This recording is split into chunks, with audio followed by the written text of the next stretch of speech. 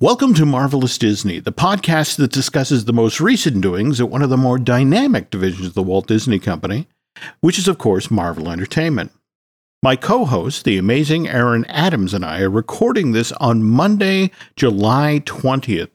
Okay, so Aaron, on the last show, you were talking how much you were looking forward to the Sandman. That was Audible that was doing that, or...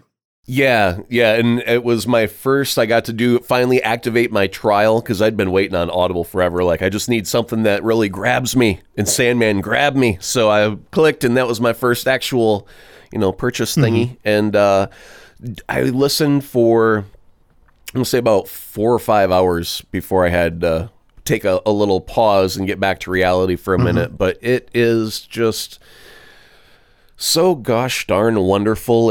It's right bordering on the line of absolute perfection for me as an audio nerd. Whoa. And spending my entire career in audio, they've done just about everything. And I could be so super critical but nobody should ever think it as a fault. I would give more stereo separation a little bit further on the left, a little bit further on the right, because there's a lot of people that walk into a room and then come dead center to sit in front of your face, and then we'll walk out of room. And there's a lot of movement that happens in this, and it's so magical and so mysterious. And they've got all the sound effects are true to life in a way that you feel that you're in the environment that they're telling you that you're in. Next, you've got a voice cast of incredible, Hollywood A-level talent all the way across the board. From the biggest to the smallest, everybody is A-level. So you've got performances that are true and authentic and never feel false.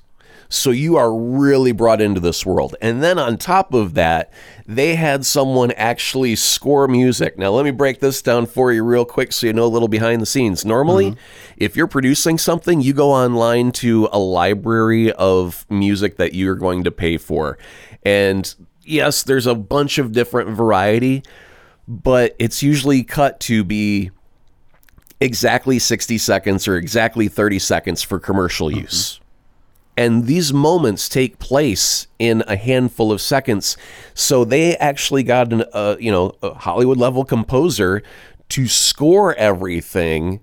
And every single note was placed there on purpose to tell the story. It was not gotten from a library because it sounded neat and cool. It was brought to life by someone who wrote it specifically to exist to support the Sandman story. So, they went all out on every single detail. And then you got Neil Gaiman as the narrator. Cherry on top. I'm satisfied. Give me a bib and a spoon. I'm going at it like a pig. As far as the storyline goes, the one thing that I've truly enjoyed is the fact that I know every issue being told verbatim. And so when I sit back with my headphones on and close my eyes to get lost in this world, I can see panel by panel every single issue that's being put forth. And as a Sandman fan, if you truly love your Sandman comic books, that is really the reason to dive into this one, is because you can close your eyes and see every single panel that you remember reading about 30 some years ago now. And if you're a new person to the Sandman universe, it's also a great way to get wrapped up in the magic and the mystery, because you can close your eyes and sometimes you are your very best director, your own storyteller. That's why the book is always better than the movie.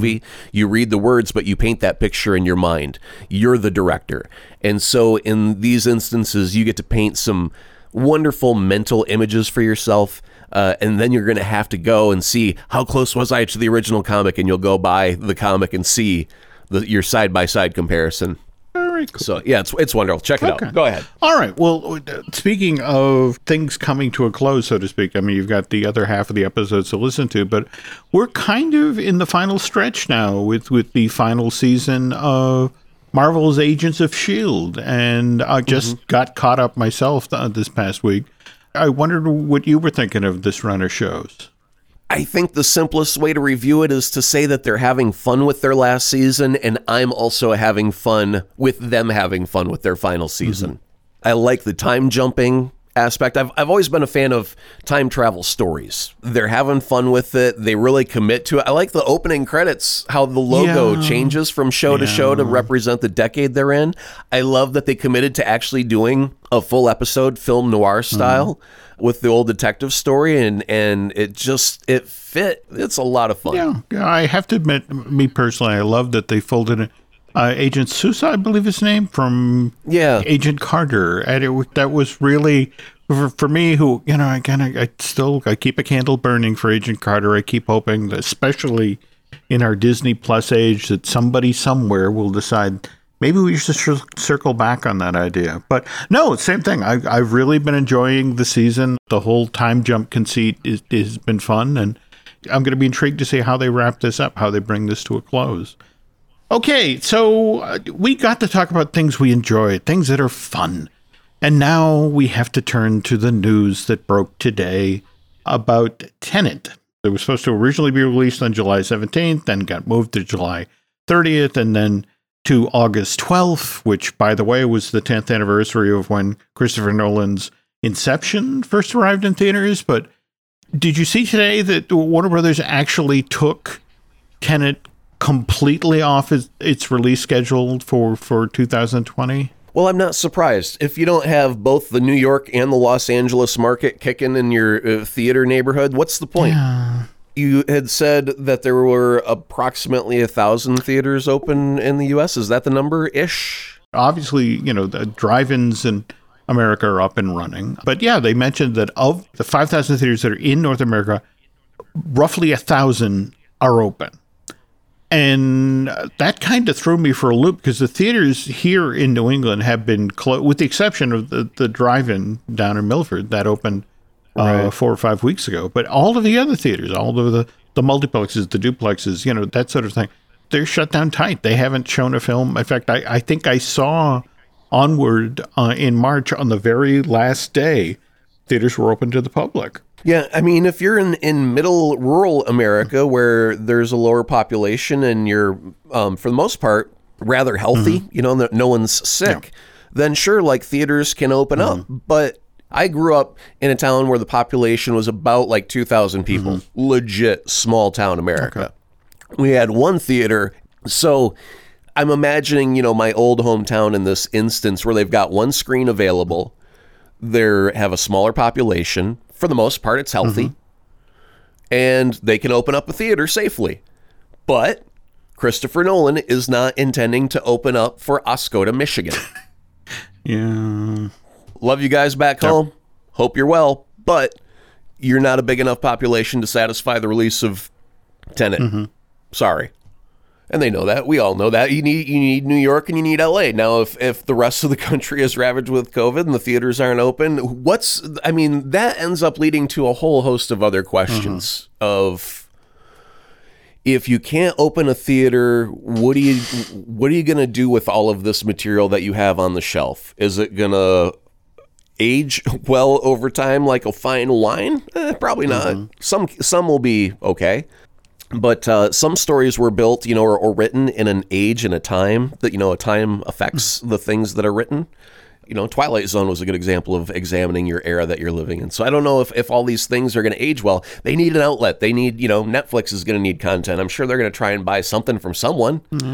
It's always interesting that you find out things that you're not supposed to find out at moments like this. And, for example, Warner's admitted that every time they push back a release date of a film like Tenet, it costs the studio anywhere from $200,000 to $400,000, and that's changing ads, it's printing new posters, all that. And now, mind you, they're talking about potentially opening it overseas because coronavirus appears to be on the retreat in certain markets in Europe and Asia. But in our age of people can walk into a theater with a phone, one of the reasons that the studios put day and date releases worldwide in place was to shut down the pirates who would walk into a theater in New York, film a film on opening day, and it would be available for sale, on the street in Beijing the following Monday. How ironic would it be that if Tenet or other films get to open first and It's, all of us trapped at home here in the States who are the ones who pirate. I get to see the new Christopher Nolan before it opens here in the States. Well, I just believe that we've got a lot of streaming content services that are not able to create content right now. So they're going to be seeking stuff that is already made, done, wrapped up with a little bow. And they're going to sling a pile of cash at him and say, can I have some for my streaming service, please, sir? Like Oliver with his little bowl. Please, sir, may I have some more? Thank you. That's a wonderful transition for the next thing, because Disney Plus has just released its schedule for August. And I have to admit, I really am kind of intrigued by the Marvel stuff that's showing up there. I mean, for example, on August 7th, Fox's original X-Men from June of 2000. Now, mind you, it's not the first X-Men to show up on Disney Plus. X-Men Days of Future Past actually debuted, I think, just after we recorded our last show on July 10th. And then just after that, X-Men Apocalypse debuted on July 17th. So you and I have talked about whether or not Disney's going to reboot the X-Men as part of the Marvel Cinematic Universe. And don't you find it kind of intriguing that they're literally putting these films out there? No, not at all. No? No. Remember, please, may I have some more? We just need content. Don't care what it is. Put it in my bowl. Reheated leftovers from 10 years ago. Fine. Put it in the bowl. I'm hungry. Okay. Content, please. Content. So, no, not intriguing. And we're not getting anything new. They just need to put something out there like to satisfy a reason for me to keep giving them money every month. The only reason I'm not having this conversation with Disney right now is I was stupid. We got the full year up front. Yep. And because we thought there would be this never-ending feast, and we got through Mandalorian and smacked our lips and went, "What's next?" And they went, "Hold on, the chef is making something very good. It'll be coming in November of 2020." And I was like, "What? What? No. I need content now." Well, it's, again, interesting that you bring that up, because obviously you saw the same thing that I saw, that originally Falcon and the Winter Soldier was supposed to debut in August. We now know that's not going to happen. I have heard that they're shooting for September. In fact, evidently there's tremendous pressure to get it done for September, because as you just mentioned, Mandalorian Season 2 is looming large, and it's the whole notion of we want that for November sweeps. We want that during that period when advertisers and the like are particularly paying very close attention to, how many people tune in or subscribe or that sort of thing. But another weird little side note here, Paul Bettany, the gentleman who plays Vision, back when there was actually still going to be a Tampa Comic-Con, which was going to be held the first week of June, he actually had to pull out of that because they had found a way for WandaVision to go back before the cameras. He pulls out, and less than a week later, Tampa decides it's not safe to have a Comic-Con, so it gets shut down entirely for 2020. But WandaVision evidently will, in fact, make its December debut on Disney Plus. We have our slippy, slidey delivery date for Falcon and the Winter Soldier, which would right now it's September. I can't tell you when in September, but September. On the other hand, Wanda in December, then Loki. Right now, the closest they'll come to locking in a release time is spring of 2021, and spring runs all the way up to June 20th, right? So, and on the other hand, Hawkeye is just 2021 at some point. So they're not willing to get terribly specific about that. Looking out to September, Fox's The Wolverine from July of 2013 is going to debut on Disney's streaming service. And I guess what makes me sad is that we get this chunk of the Wolverine trilogy, but we're never going to get Logan. Yeah, but I think at this point, just because the movies have been around for a while, I've had plenty of opportunities to watch them over and over. So much of this content doesn't even really register to me as content. If I'm on Netflix and I've seen Alien a bazillion times in my life because I truly love that movie as a horror movie. Mm-hmm. If I see Alien show up on Netflix, I do not consider that to be new content in my mind, because it's been with me on VHS, DVD, Blu-ray, 4K download, etc., as part of my collection in my library. That my mind does not trigger that as a new thing. I already have many copies of that thing. That is just another copy of a thing I already have many copies of. Same with Star Wars, and same with all of the MCU. I've got all of it in many, many formats. So when Disney Plus goes, hey, Aaron, guess what we've got for you? The original X-Men with Patrick Stewart. And I go, so? I've got 7 copies of that. Now I've got 8. Thanks. Okay. I want Scarlet Vision. I want Loki. I want the new stuff that hasn't yet entered my eyeballs and my brain and my ears. That's what I'm looking for right now for new content from Disney Plus. Well, now, interesting that you bring that up, because, again, Hawkeye has yet to shoot, but they are lining up key creatives. And I have to admit, I'm kind of intrigued by this. They've hired to direct a couple of episodes. They've got Amber Finlayson and Katie Elwood, who are probably best known for their work on Amazon's coming-of-age comedy Troop Zero. They've also hired Rice Thomas, who's a veteran Saturday Night Live director, and he's supposed to helm a couple of episodes of Hawkeye as well. So kind of intrigued that they went with guys who really have more comedy experience when it comes to Hawkeye. Because let's point back to Thor Ragnarok. They got Taika Waititi. When that was announced, that was a bold statement of we're going somewhere different. And it worked really, really well because Taika has a very creative comedy mind. He's known for his comedy work. So they were expecting a bold, creative, comedic choice, some levity. And Thor Ragnarok is the funniest of all of the Thor movies, hands down. But yeah, I think that was where Chris Hemsworth finally felt rejuvenated playing Thor as almost like a new character. He felt refreshed in that role all of a sudden. And Hawkeye has been dour. He's been the bad guy in the first Avengers movie throughout most of the movie. So he kind of felt, overshadowed by his own, betraying of the team for a while. He really hasn't had a chance to shine and develop and be his own thing. He's always been attached to someone else's movie. So now that they're going to give him a moment to do something, it better be more than just a bad Batman who is, always scowling and angry and I'm going to go protect the city. You know what? Okay, fine. So yeah, I'm kind of okay with the fact that they went with some comedic choices and that they're going for a lighter tone, and that's all fine and good. We need some levity in our MCU every once in a while. Now it's so intriguing you say that, because I just came across this amazing story. I mean, face it, from the moment all of us saw Endgame and that wonderful exchange between Thanos and Tony Stark at the very end of the battle, that's I am inevitable and I am Iron Man.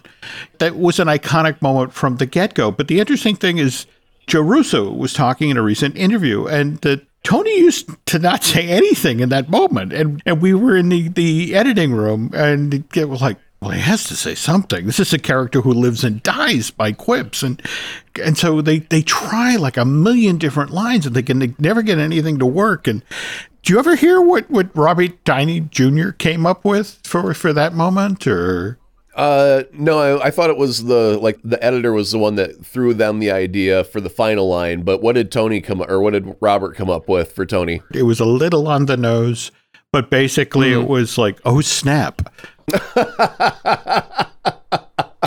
Oh goodness! I almost wish they would have went with that, because that is funny. That is funny, but again, face it, and you're right. It was actually Jeff Ford, the editor, who, I mean, they're sitting there just sort of staring at the Avid machine. What do we do? How do we fix this? He's got to say something, and it's like, well, why don't we bring it full circle? Why don't we? The end of the first film, I am Iron Man. It's like, and the Russos were like, get the camera. We need to shoot that tomorrow. And they knew that it was a great callback to, an earlier line. And it was just funny enough, but not funny. It fit the emotion of the moment. And they were talking about the cut scene in Infinity Wars, it was when we were supposed to meet the Smart Hulk. Have you seen this footage with Anthony Mackie and Scarlett Johansson and Mark Ruffalo? Or Yeah. It does work out of context, but evidently edited into the film, there had been so much sacrifice and there was so much tension that the stakes were so high. It just seemed like a weird moment to kind of give this good thing to Bruce Banner, that he'd finally learned to make peace with the Incredible Hulk and they'd fused together to form this one entity. And it was just sort of like, this is a great idea, just the wrong time and the wrong way to do this. And so they cut it out and left it on the cutting room floor. By the way, the Russo brothers will not give up on their Secret Wars chit-chat. Yes. Every time they go out, it's like they have to, every couple of months, they have to go, oh, by the way, did we ever tell you our dream was to direct Secret Wars? By the way, is Disney in the room? Hey, Disney, how you doing? Did we ever tell you our dream was to direct Secret Wars? Let me tell you a little bit about it. It's a fabulous story. Okay. Now, if they do that, here's a big change that would have to happen. Yeah. Spider-Man nerd moment alert. Spidey gets his black costume during the Secret Wars. Reason he gets his black costume is because his mask gets torn, and people would then be able to see his secret identity as merely a child, Peter Parker.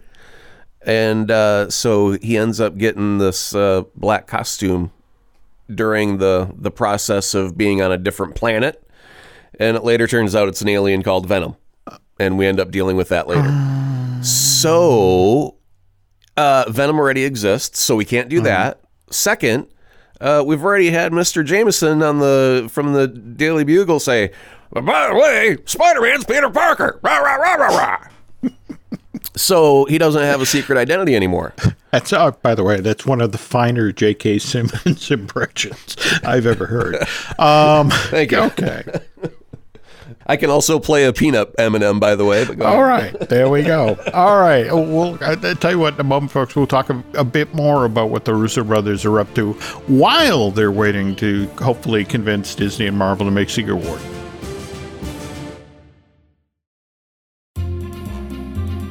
Have you been keeping tabs on what Joe and Anthony have been up to? They spent a full year shooting Infinity War and Endgame as one giant film, right? Or yeah, I mean, why not? You've got to assemble so much cast and crew that they're Hollywood talent type people, them A-listers. They've got other projects to work on, so it's not like you really have a whole lot of time where you can get every important person in the world in the same room at the same time. So they got to get what they can get while they can get it, do their scheduling, and get out and go into post-production. So it makes sense to shoot it all at once while they're all in the same room that one time, get those scenes against a blue screen so we can make sure we're going to put them in Wakanda now? All right, cool. Just throw up the Wakanda on the blue screen and we're good. Well, I guess for me, what's kind of intriguing is if you look at the three big projects that Joe and Anthony have done since they delivered Infinity Wars and Endgame. The first thing they directed and produced was Cherry, which actually stars Tom Holland, Spidey. Evidently, this is completed, and again, this is another one of these films that's waiting for theaters to open again so it can be released. But it's about an army medic with PTSD who becomes addicted to opioids and then starts robbing banks to pay for the addiction. So that's really kind of an interesting role for Peter Parker to be playing. I just hope there's a withdrawal happening during a robbery, because that's got to be the height of potential drama. No. Is to have the shaky gun. Oh, I'm sweating. Oh, I got the shakes, Hoss. Okay. Now, meanwhile, but that's for theatrical release. Mind you, they also, Joe and Anthony also wrote and produced for Netflix Extraction, which came out this past April, starred Chris Hemsworth. That turned out to be a huge hit for Netflix. They earlier this month revealed in the first 4 weeks that was available on that streaming service, it was watched by 99 million households, which made it the most ever viewed for one of their original films. And then, on the heels of that success, just this week, Netflix announced they were going to put in production their most financially ambitious film so far. And again, Joe and Anthony are going to direct Ryan Gosling and Chris Evans, Captain America, in a film called The Gray Man, which is supposed to create a brand new franchise for Netflix that's supposed to be on a James Bond type level. It's the highest budget they've ever put forward for a film, $200 million. You know, what I kind of like about this is if you look at this, the Russo brothers, with these outside projects, they pivoted back to working with the guys that they worked on with the Marvel films. Chris Evans, Chris Hemsworth, Tom Holland, and I think that a lot of people, if you were to compare this to anything, I would think of someone almost like a Quentin Tarantino who picks the same few actors to work with over and over, or even Scorsese and Robert De Niro. Mm-hmm. You know, like certain directors, once they work with someone and they enjoy working with them and they get what they want out of them creatively, mm-hmm. for the project, and they end up learning how to, you know, communicate with one another, because that's another thing is when you're a director, you have to be critical of someone. Mm-hmm. And tell them, you didn't do it right. You got to do that again. And you got to do it this way, because that's the way that it's, you know, conveys the whatever we're trying to convey. Mm-hmm. And so there's often a lot of tension when someone is telling you how to do your thing.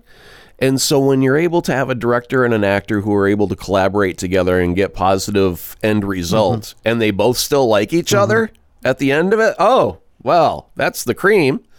That's the cream on top of everything. So yeah, it doesn't surprise me at all that, and you know, those people are like A-list celebrity status right now. So of course they're going to want them, because they're just cash cows. Grab them by the teeth, give them a little pull, a nickel will pop out. And there's another visual I'm gonna have trouble forgetting. Okay. If I ever see Chris Hemsworth, I'm just gonna grab him on his chest and give a couple of pulls and see if any money come out. Well, okay. He's gonna punch me in the face, but it'll be fun. Okay.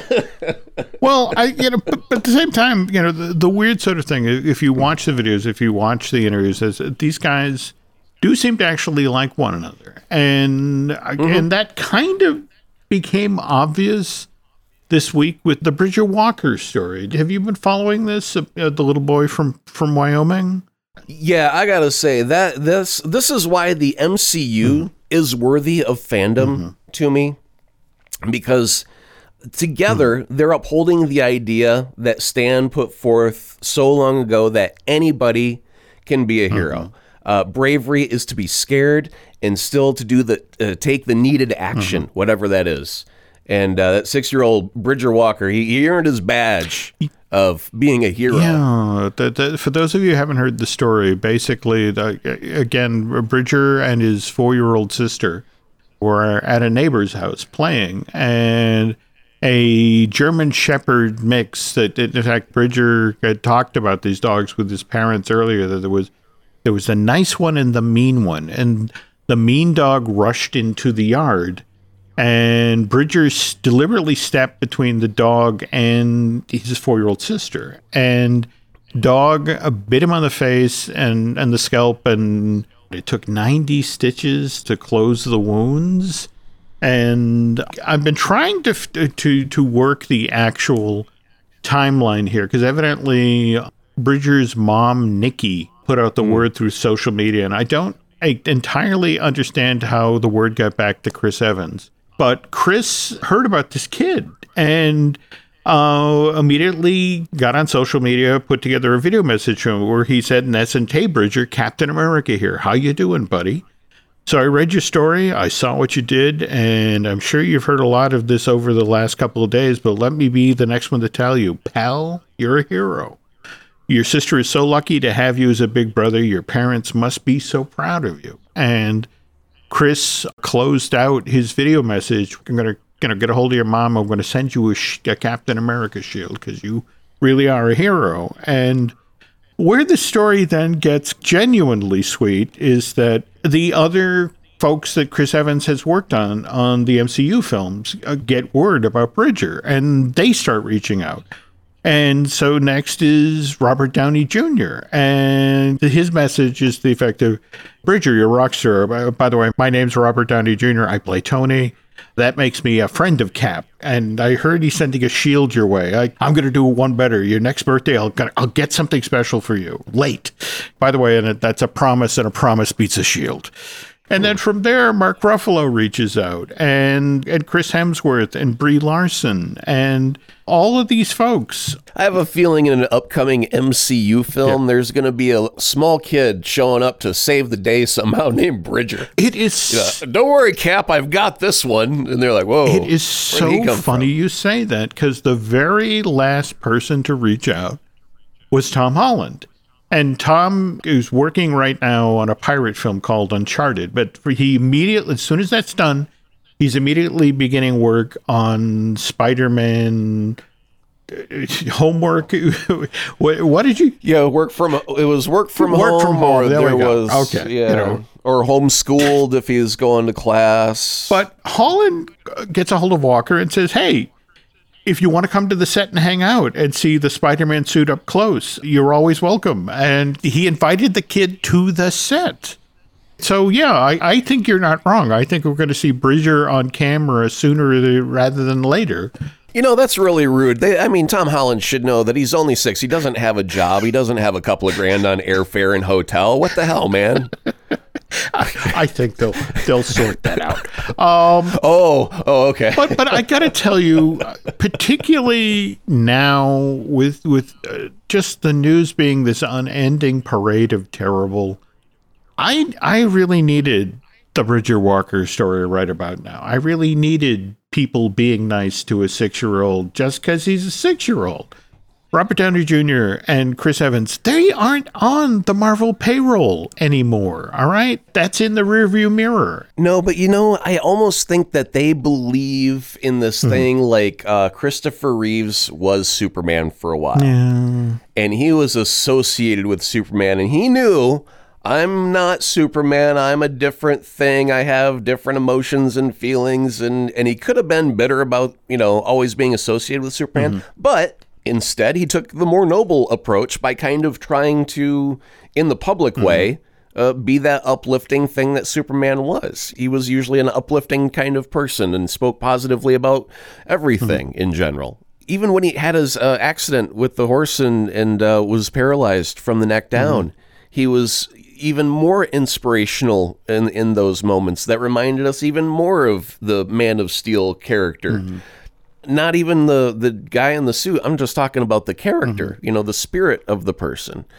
And there are a lot of actors that pick up a gig. They do their job, they set it down, they walk away from it, and they never look back. And then there's others like Captain America that you've been playing for like almost 15 years now or whatever. Part of it, you are Captain America. You have to accept that now, Chris. We look at you and the first thing we see is a star on your chest and an A on your forehead. That's the way it is now. Okay. And I think he understands that.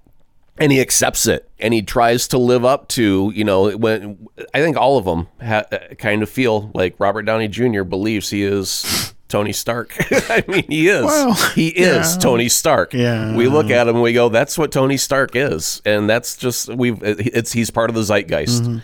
So because they have that mantle, because they have been given great power, Jim, they will use it with great responsibility.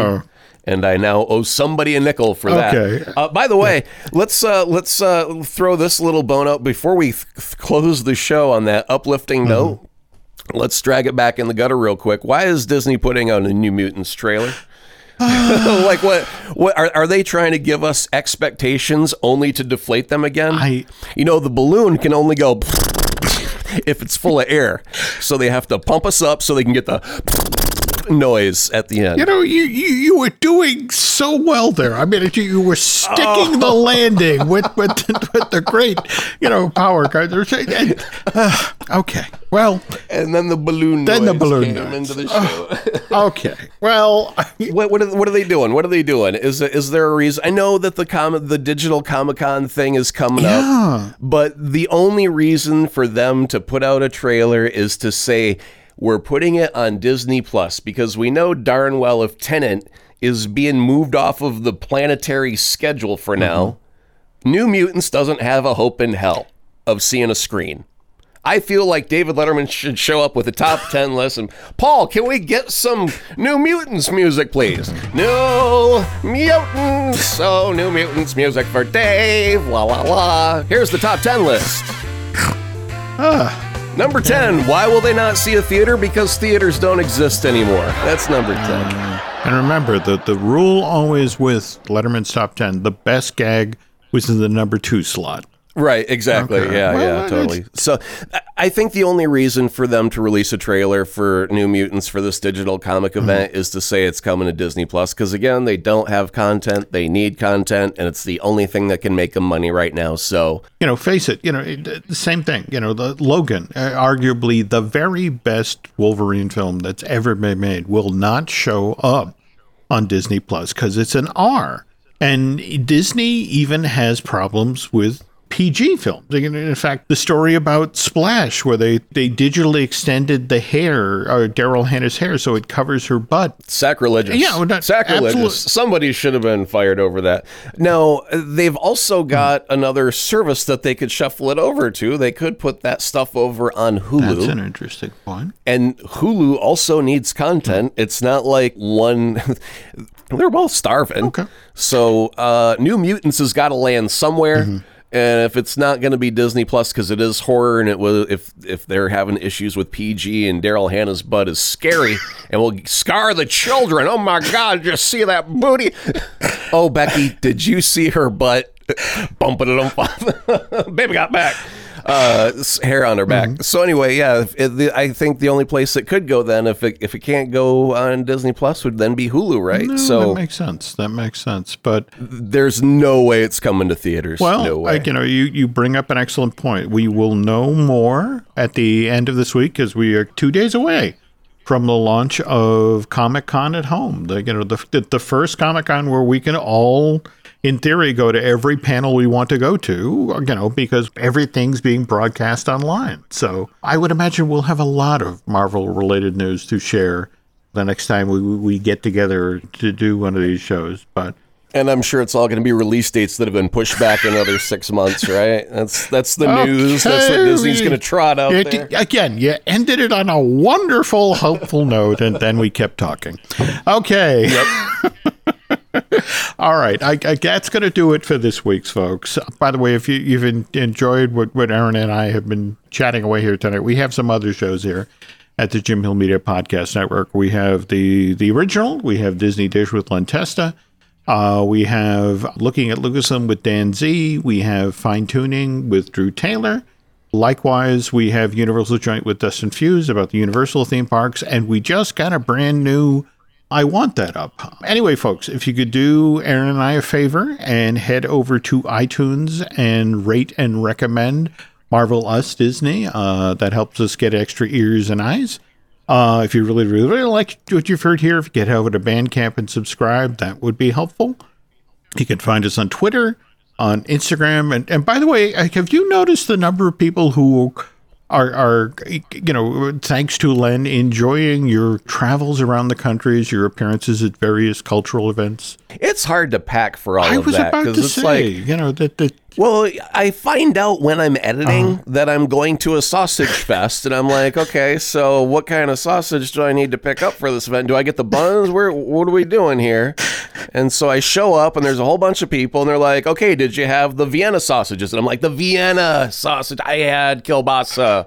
I wish you guys would have sent a tweet. Please, for those of you who are managing these various events where Aaron is putting his appearance, just a little upfront help there. Help the guy out. But anyway, again, you can find us on Twitter and Instagram as Jim Hill Media, and over on Facebook as Jim Hill Media News.